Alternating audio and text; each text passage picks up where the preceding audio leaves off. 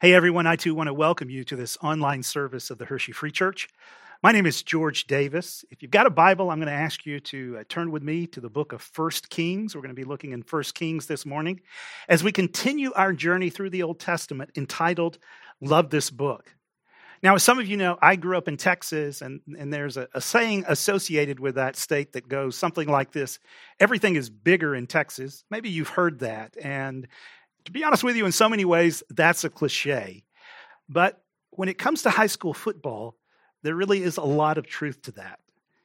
In fact, the reality is this: high school football is just really big in Texas. To show you what I mean, let me show you this.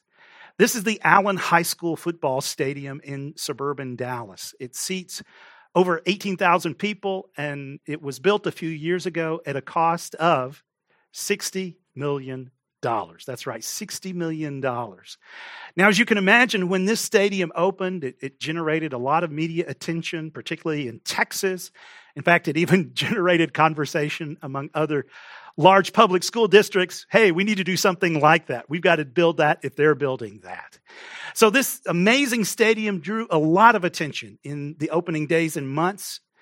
But then about a year after it opened, something unexpected happened, and that was this: structural problems began to emerge. And after an extensive engineering study, what became clear was this: that due to certain mistakes made in the construction process in this amazing stadium, there were significant cracks in the foundation. In fact, that would ultimately lead to this facility being closed for over 15 months, and it had to be repaired at a cost of over $10 million. Now, even as that happened in this impressive building project, the truth is something similar, I think, can happen in our lives. There can be cracks in the foundation, cracks in the core of who we are, cracks in our soul. And while this may not be obvious at first, I think they can become bigger and more noticeable over time. For instance, just think for a moment about what we've gone through now for almost a year as we've gone through this COVID experience. This experience has done certain things to us, but I think for many, it has also revealed certain things about us. For instance, maybe you would say over the last year, I've just been reminded of the importance of certain relationships and the need to invest in them. Or maybe you would say, you know what? Over the last year, it's really become clear to me that I'm maybe less flexible than I thought. And is at times when you've gotten frustrated, when you've gotten tired, and you've kind of realized how you respond to uncertainty, you would acknowledge, over the last year, there are just certain cracks in my foundation that have been revealed, that have been exposed. As I said, we're continuing our journey through the Old Testament, and this morning we're coming to the reign of King Solomon. And his life is the story of amazing achievement and accomplishment. But his life is also the story of a person in which their lives revealed cracks in the foundation. So we're going to look at his story this morning, and I think there are going to be lessons for us to learn along the way. So let's now come to 1 Kings. And as we come to 1 Kings, this book begins right at the conclusion of King David's reign, who was Solomon's father. And very quickly, we see Solomon established as king. And in some ways, in the opening chapters of 1 Kings, Solomon seems poised to build on his father's strengths and to lead Israel even into a greater and more meaningful season of thriving as a nation. As he begins his reign, we read this at the early stages of 1 Kings 3. Solomon showed his love for the Lord by walking according to the instructions given him by his father David. So he's going to build on the work of his father, King David, and it seems like he's headed in the right direction. In fact, in that same chapter, God comes to Solomon in a dream and basically says, okay, what would you like me to give you? Now imagine you had a dream like that. What would your answer be? How would you respond? Well, here's what Solomon asked for. He said, so give your servant a discerning heart to govern your people and to distinguish between right and wrong. For who is able to govern this great people of yours? Now, as we talked before, in the Bible, this concept of heart really refers to the core of who we are. Your heart refers to your outlook, to the things that drive you, to what you value and treasure. Your heart gets to the core of your mind, your will, and emotions. And here Solomon is praying, he's praying for a discerning heart. You can also translate that as a listening heart. He is praying for wisdom in fulfilling his duties. And notice he is praying for this really on behalf of his people so that he can govern well, so that he can govern wisely. And as the story continues, God is pleased with this request, and God grants him his wish. And immediately then the author gives us an example of this amazing wisdom at work in a very concrete situation, because he tells a story of two women coming to the king, and they both claim to be the mother of this baby. So what is Solomon going to do? How is he going to discern which woman is actually the true mother of this child? So he hears both of their stories, and then finally he says, well, bring me a sword. He said, you know what? I know how we're going to settle this. I'm just going to cut the child in half, and each of you will get a half. And at that point, one woman responds, and you get the feeling she wails out, no, don't do that. Give him to the other mother. And at that point, Solomon says, obviously, you're the true mother, because only the true mother would have responded that way. And you look at that and go, wow, that was an amazing moment of brilliance and insight. And not surprisingly, as this account continues, here's what we're told about Solomon. We get to chapter 4. God gave Solomon wisdom and very great insight, and a breadth of understanding as measureless as the sand on the seashore. So we're continuing, we're constantly being told of his wisdom and his brilliance, and things just seem to be moving in a positive direction. And with this wisdom, he sets out to develop the country further.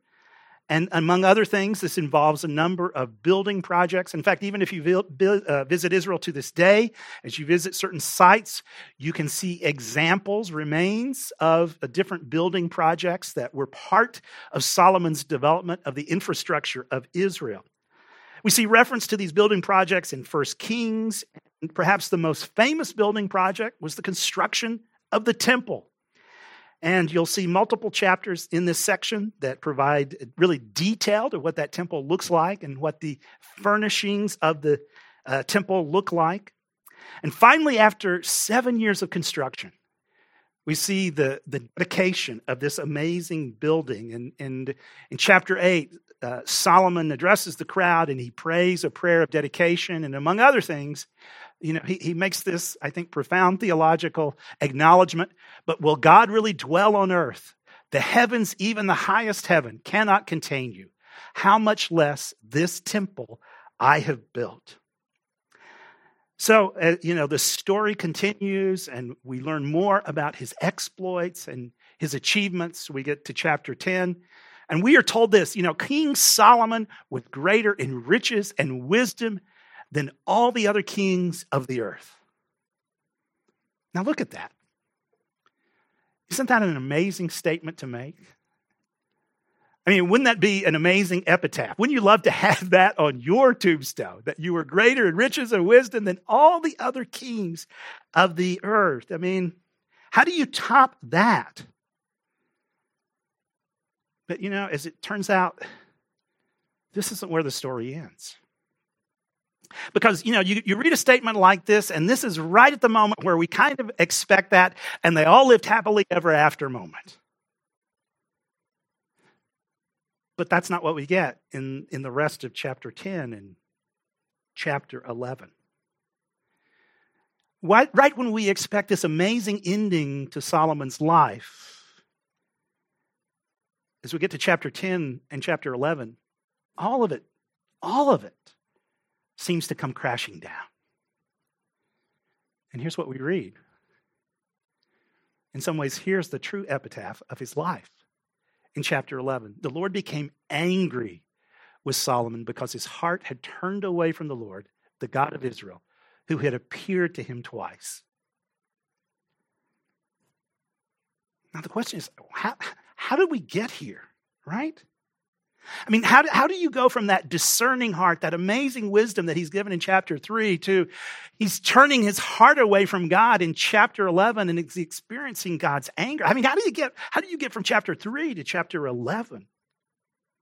Did his life simply go off track right at the end? I mean, was there a dramatic downfall in the final chapter? Here's what I think when we look carefully, the author is actually saying. I think the author is actually telling us this.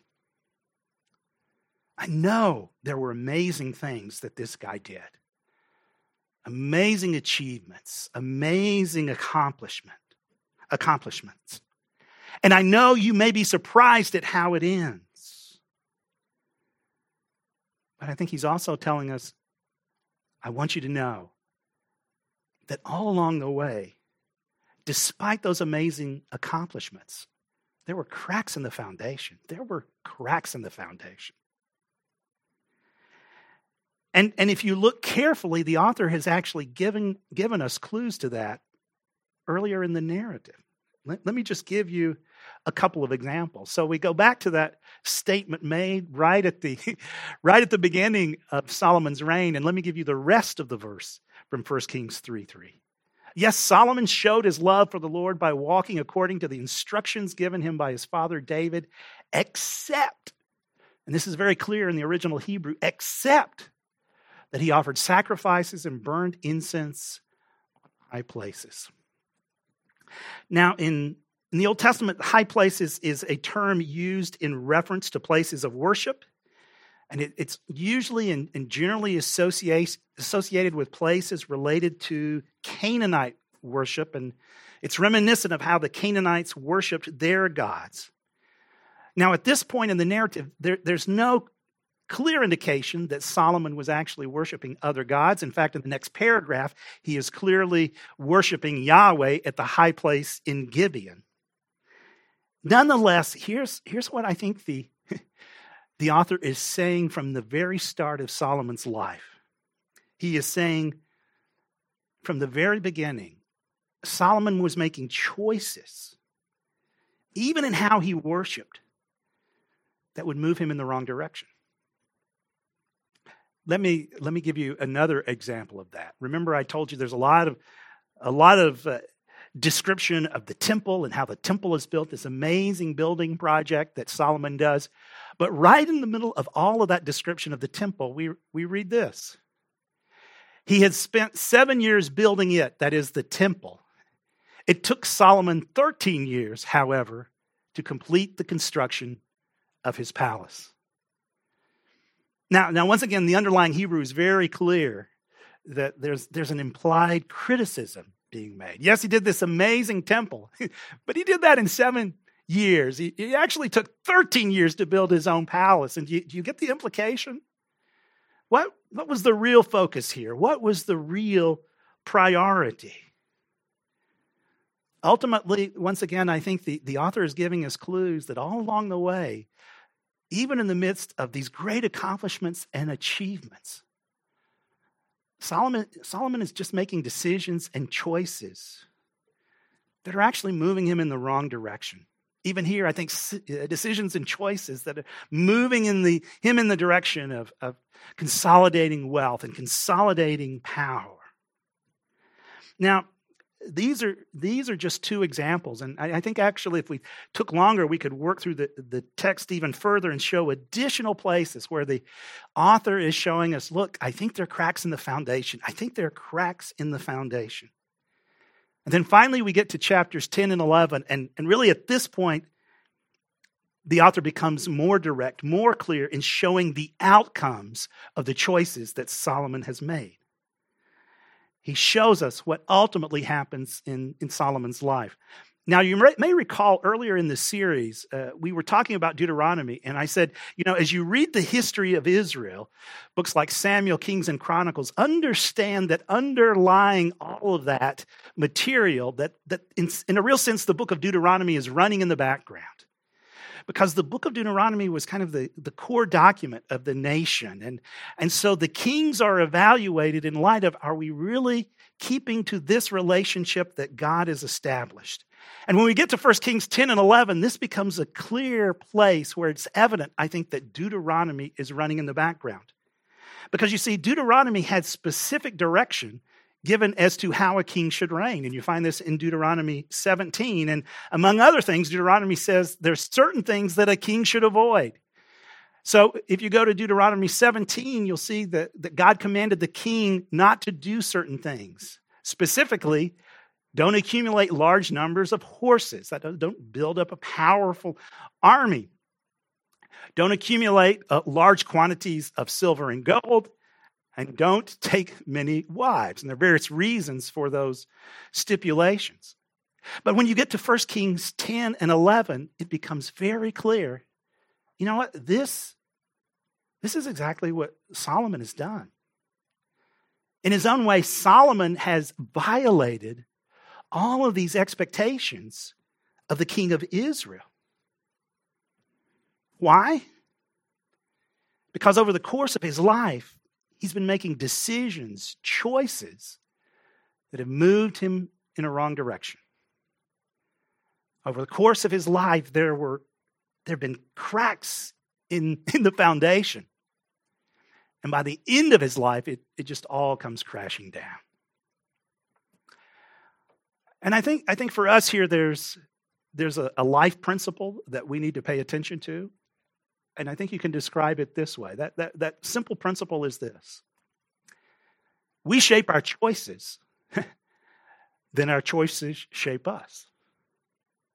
We shape our choices, but ultimately over time, our choices then shape us. I mean, remember at the beginning of his life, God gives this man incredible wisdom, incredible insight. But over the course of his life, he continues in different ways to make bad choices. Over the course of his life, we see evidence of cracks in the foundation. And by the end of his life and his heart have been shaped in a totally different direction. I remember when I started my PhD, I made friends with people that were in the same program. And, we got to know each other. We went through the program together. But as we were coming toward the end of our work, one of my friends ended up finishing his PhD about 8 months earlier than I did. And I remember as we got to that point, it's like, well, how did he get there and I'm still here, right? What happened? How did I get here? And ultimately, in looking back, I had to be honest and say, well, you know what? I got here and he's over there because there were certain decisions and choices and patterns that he made, that he developed that I didn't make, right? Certain patterns in terms of self-discipline or kind of how to work through elements of the project. Just a bit more focus. And those little decisions and those patterns all along the way meant that we kind of ended up in different places. You see, I wasn't fully aware of it at the time, but I was making decisions. And then over time, those decisions were shaping me. Maybe you've had a similar situation. I mean, have you ever had a situation in life where you kind of just hit a moment one day and you go, how did I get here? Particularly if it's a place I really didn't want to be. How did I get here in this relationship? How did I get here in my job? Now, in some of those situations, we can look back and it's due to circumstances beyond our control. But in many cases, if we're honest with ourselves, we have to reckon with the fact, you know what? I got here because of decisions that I made along the way. I got here because of patterns that became established in my life. And in some ways, I think that's true in the life of Solomon. You see, we shape our choices. We shape our decisions. Then over time, they shape us. And so I think in a real sense, the author is speaking to us, even as he tells the story of Solomon. And he's saying, look, I want you to look at your life. I want you to see how your decisions shape you over time. And with that in mind, make sure you pay attention to any developing cracks in the foundation. In fact, I think as you look at Solomon's life, there are a couple of warning signs we need to pay attention to. Let me just highlight two of them. I think these are warning signs, that cracks may be developing at the core of who we are. And those warning signs are these. First of all, valuing the proficiency of my abilities more than the posture of my heart. Valuing the proficiency of my abilities more than the posture of my heart. As you read these chapters, there is no question that Solomon was an individual of amazing talent and ability. A man of amazing organizational skill. He kind of built out the infrastructure of Israel. A man with the kind of unique gift of wisdom, and among other things, right, he uses that wisdom to become one of the greatest builders in ancient history. Yet, what seems to be missing in all of that, I think, is a posture of humility, a posture of just submission, a posture of true acknowledgement of who God is. For instance, let's just remember what we looked at last week, right? Do you remember how David brought the ark into Jerusalem? Remember, he leads the procession into Jerusalem as the Ark of the Covenant comes into the community. And as he does so, he wears just the simple clothes of a priest. Right? It's an act of humility. It's an act of surrender. It's an acknowledgement that, yes, I am the king of Israel. However, I'm ultimately a worshiper of God, and I'm acknowledging that.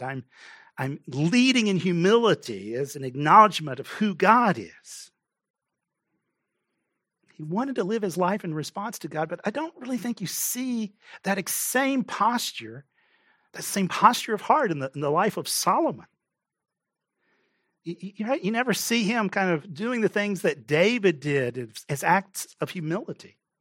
For instance, he does build the temple, and yet if you look carefully at the statements he makes during the dedication, 7 different times in chapter 8, he talks about what I've done.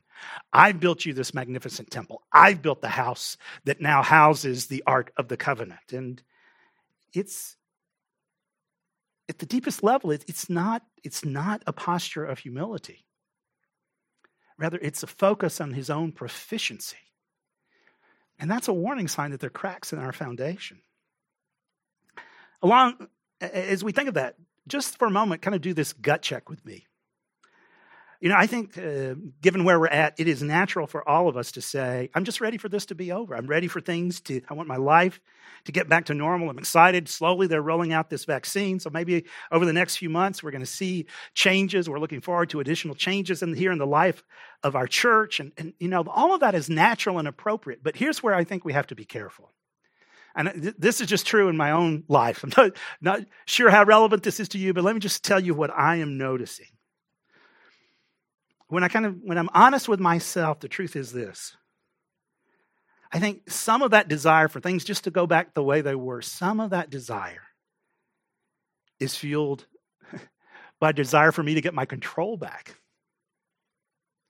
Right? At times I realize I want to get back to the place where I can rely more on my strength, my abilities, that my own comfort zone, my own proficiency. And at times I've really had to wrestle with, maybe I'm focused more on my proficiency than I am the posture of my heart. So I have to remind myself, instead of saying, you know what, God, I just want to go back to what's comfortable. God, I want to engage you with openness. I want to be open to you in this moment. For instance, maybe this has been a season for you where one of the challenges of the season is this. You spent more time in certain relationships, more time with your family, or you have had different time with your family. It's just looked very differently. And I think for some of us, that's been great. It's been life-giving. But for others of us, maybe for you, there are just some relational dynamics that have come to the surface. some problems that have just become more apparent because you're having to spend more time together. Maybe you find yourself saying, you know what, I just want to go back to the way things were. I was comfortable there. I was more comfortable. I was more proficient not spending as much time with my family, not spending as much time with my kids.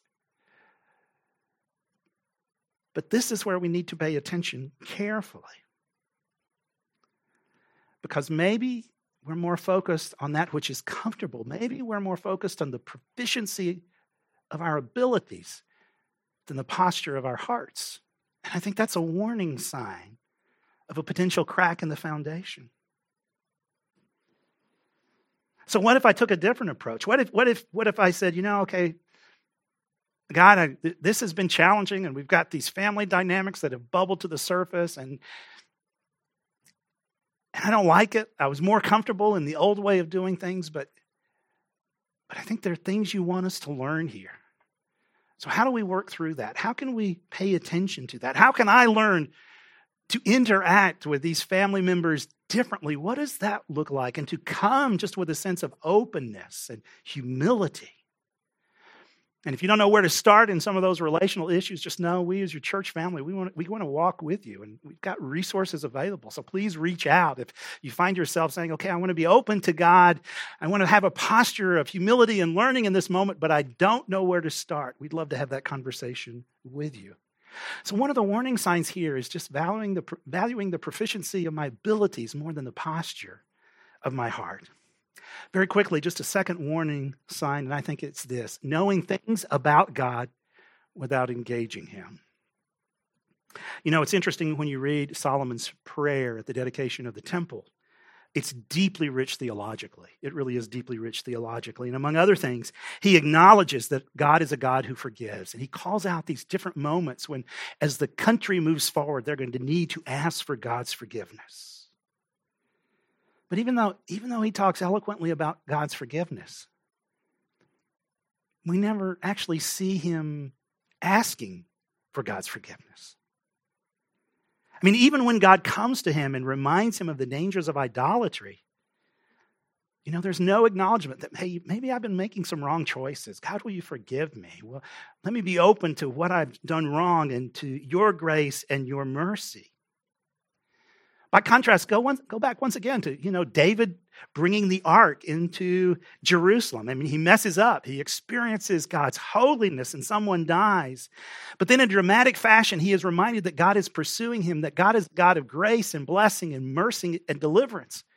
So at that point, he continues to engage God. It's not just that he knows stuff about God. He engages him. He says, look, I know God wants me to be in this relationship. So what does obedience look like? What does it look like for me to respond well in light of his initiative in my life? So he makes sure that the ark is carried in by the priest, and he offers sacrifices along the way. He's not simply knowing things about God. He is embracing God. He is engaging God in that moment.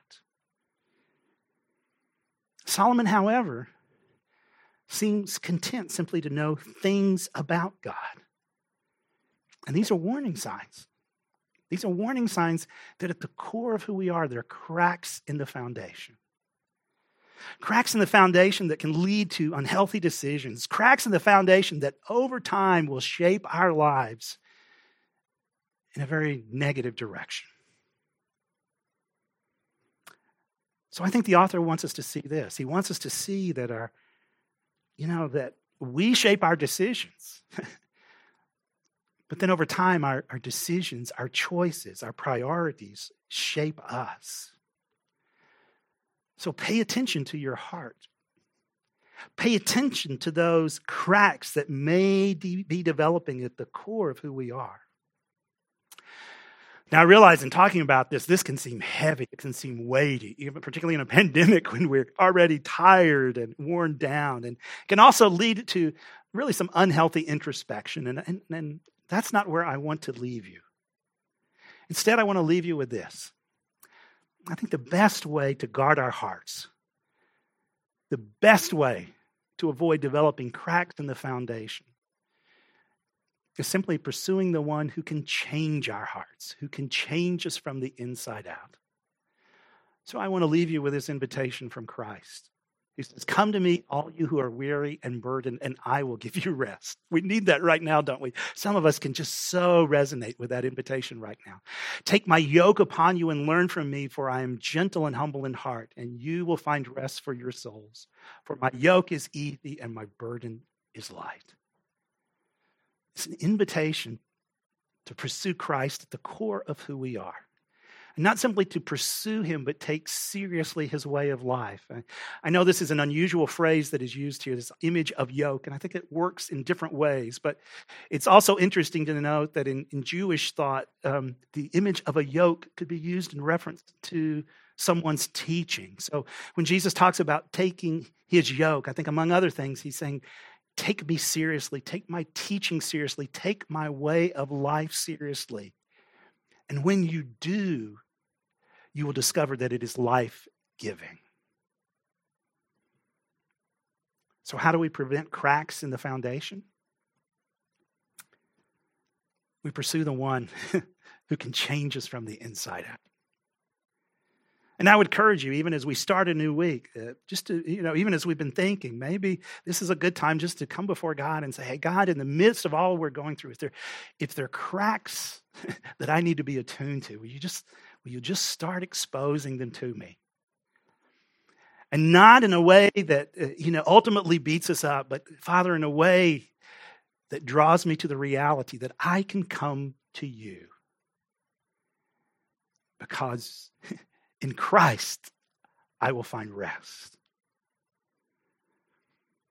Father, make me aware of any choices, decisions, cracks in the foundation that are moving me in the wrong direction. I just encourage you to be open to that.